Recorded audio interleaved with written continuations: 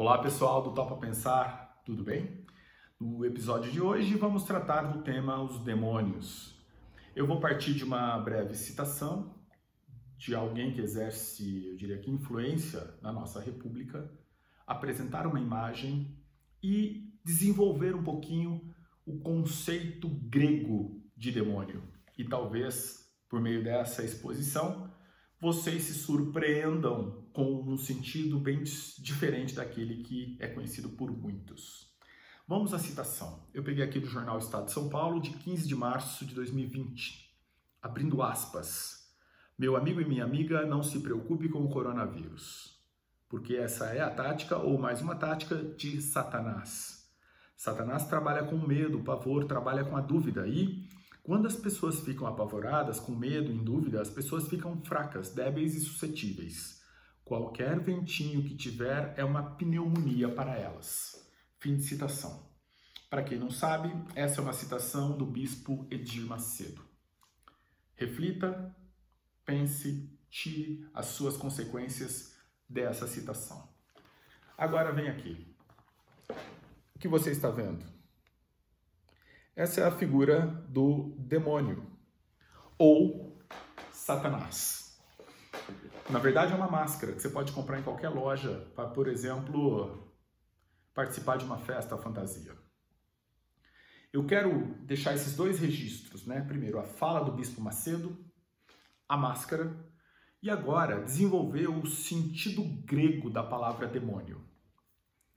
Para os gregos, vamos lembrar que os gregos anteriormente ao período cristão. No período cristão, tem a acepção de demônio como sendo aquele anjo caído, Lúcifer. Não é esse sentido que eu vou aqui propor. Eu pediria para você deixar de lado um pouco, embora hegemônico, muito forte na nossa sociedade, suspenda um pouco essa ideia. Guarde. Guardou? Muito bem. Demônio para os gregos significa aquele que orienta, significa guardião, significa protetor. Na dimensão individual significa consciência. Sócrates, o filósofo, se dizia guiado por um daimon, ou seja, guiado por sua consciência. Heráclito, um filósofo anterior do período ali por volta dos séculos 6 e 5 a.C., ele tem dois fragmentos que eu considero assim, importantes para a nossa reflexão hoje. Um deles, ethos anthropos daimon. Ethos, que é a palavra que vai originar a palavra ética, termo grego, ethos, mas que no sentido grego, ética não significa um conjunto de regras a serem seguidas, não é a ética do código de ética de uma profissão. Ética, nesse sentido originário, tem relação com morada. Morada para os gregos tem relação com aquilo que me afeta, porque eu vou viver naquela casa e a casa é exatamente o espaço que nós nos humanizamos. Nesse sentido, a tradução seria mais ou menos de ética, homem, demônio, ou ética, homem, divino, ou ética, homem, protetor, ou ética, homem, consciência. A ética como sendo o lugar sublime da própria consciência. Ou, se quiser, de uma forma mais precisa, a morada, o ambiente de interlocução e de afeto como sendo o lugar mais sublime da consciência. Essa é a exposição do Heráclito, que também tem um outro fragmento muito interessante, Eu me procurei a mim mesmo. O eu me procurei a mim mesmo, do Heráclito, tem relação direta com essa acepção de busca e essa busca que se faz na sua própria morada. Veja, quando você está diante de uma situação em que você tem que escolher entre A e B, você tem a proteção da consciência que orienta, olha, não faça isso, olha, não faça isso, olha, faça isso. Não é alguém externo, não é uma força heterônoma, é a sua própria consciência te orientando. E por isso que o Sócrates se dizia guiado por um daimon, e todos nós somos. Em última instância, nós sabemos o que é o certo e o errado desde muito cedo, desde criancinhas, não é? E é essa dimensão interna que nos protege, e ela se chama Daimon. Então vejam, o sentido que é majoritário, hegemônico, hoje, colocado na sociedade, usado por um Bispo Macedo ou outras pessoas, ele existe. E ele tem, inclusive, uma função social. Eu não estou aqui para tirar a função social desse que é utilizado.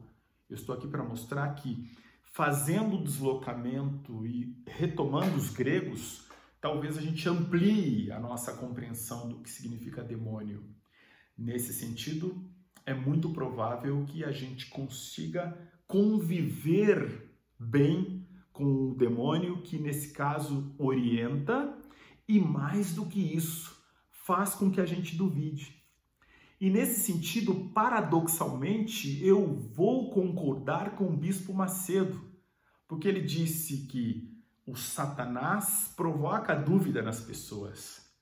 Então, o demônio faz com que a gente duvide. De fato, a dúvida é uma ferramenta do conhecimento e da busca da verdade. Não está errado o Bispo Macedo, embora ele esteja usando no sentido pejorativo. Ele não deseja que os seus fiéis duvidem. Ele não quer que eles pensem por conta própria. Ele quer que eles sigam aquilo que ele está dizendo. Está dizendo, coronavírus não é perigoso. Como não é perigoso? Por favor, reflitam. Basta pensar um pouquinho para perceber que é muito perigoso. E quem está buscando respostas ao coronavírus é a ciência. São os laboratórios de pesquisa, são os cientistas, os médicos que estão agora procurando formas com vários experimentos para encontrar essa vacina. Então vejam, não é uma produção do Satanás, é uma produção humana, o vírus. São os nossos maus hábitos, a nossa alimentação muitas vezes equivocada, a nossa produção de alimentos com muitas drogas, né? Com muitos produtos que não são razoavelmente desejados e desejáveis, proibidos, inclusive, por muitos países, e nós usamos, que provoca vírus, que provoca uma série de coisas. Fechando esse vídeo, é preciso tomar cuidado com as acepções usadas dos termos. Demônio tem sentidos distintos, inclusive na literatura. Eu recomendo, para quem tiver interesse, o conto A Igreja do Diabo, do Machado de Assis. Da mesma forma que recomendo Os Demônios, do Dostoiévski. E recomendo, por fim, um filme belíssimo do Akira Kurosawa intitulado Sonhos. E dentre os sonhos tem lá o demônio chorão, em que ele faz referência à dimensão da consciência. Quanto mais chifres, mais dói a cabeça à noite, no momento em que eles dormem nesses sonhos. Já dei um spoiler, não queria avançar mais do que isso, mas recomendo muitíssimo Sonhos do Akira Kurosawa. Fiquem bem e até o próximo vídeo. Recomendo que se inscrevam no canal, se gostaram, deixe seu like, compartilhe e peça sim que outras pessoas possam vir para esse nosso espaço de reflexão. Temos novidades vindo na próxima semana. Obrigado, fiquem bem.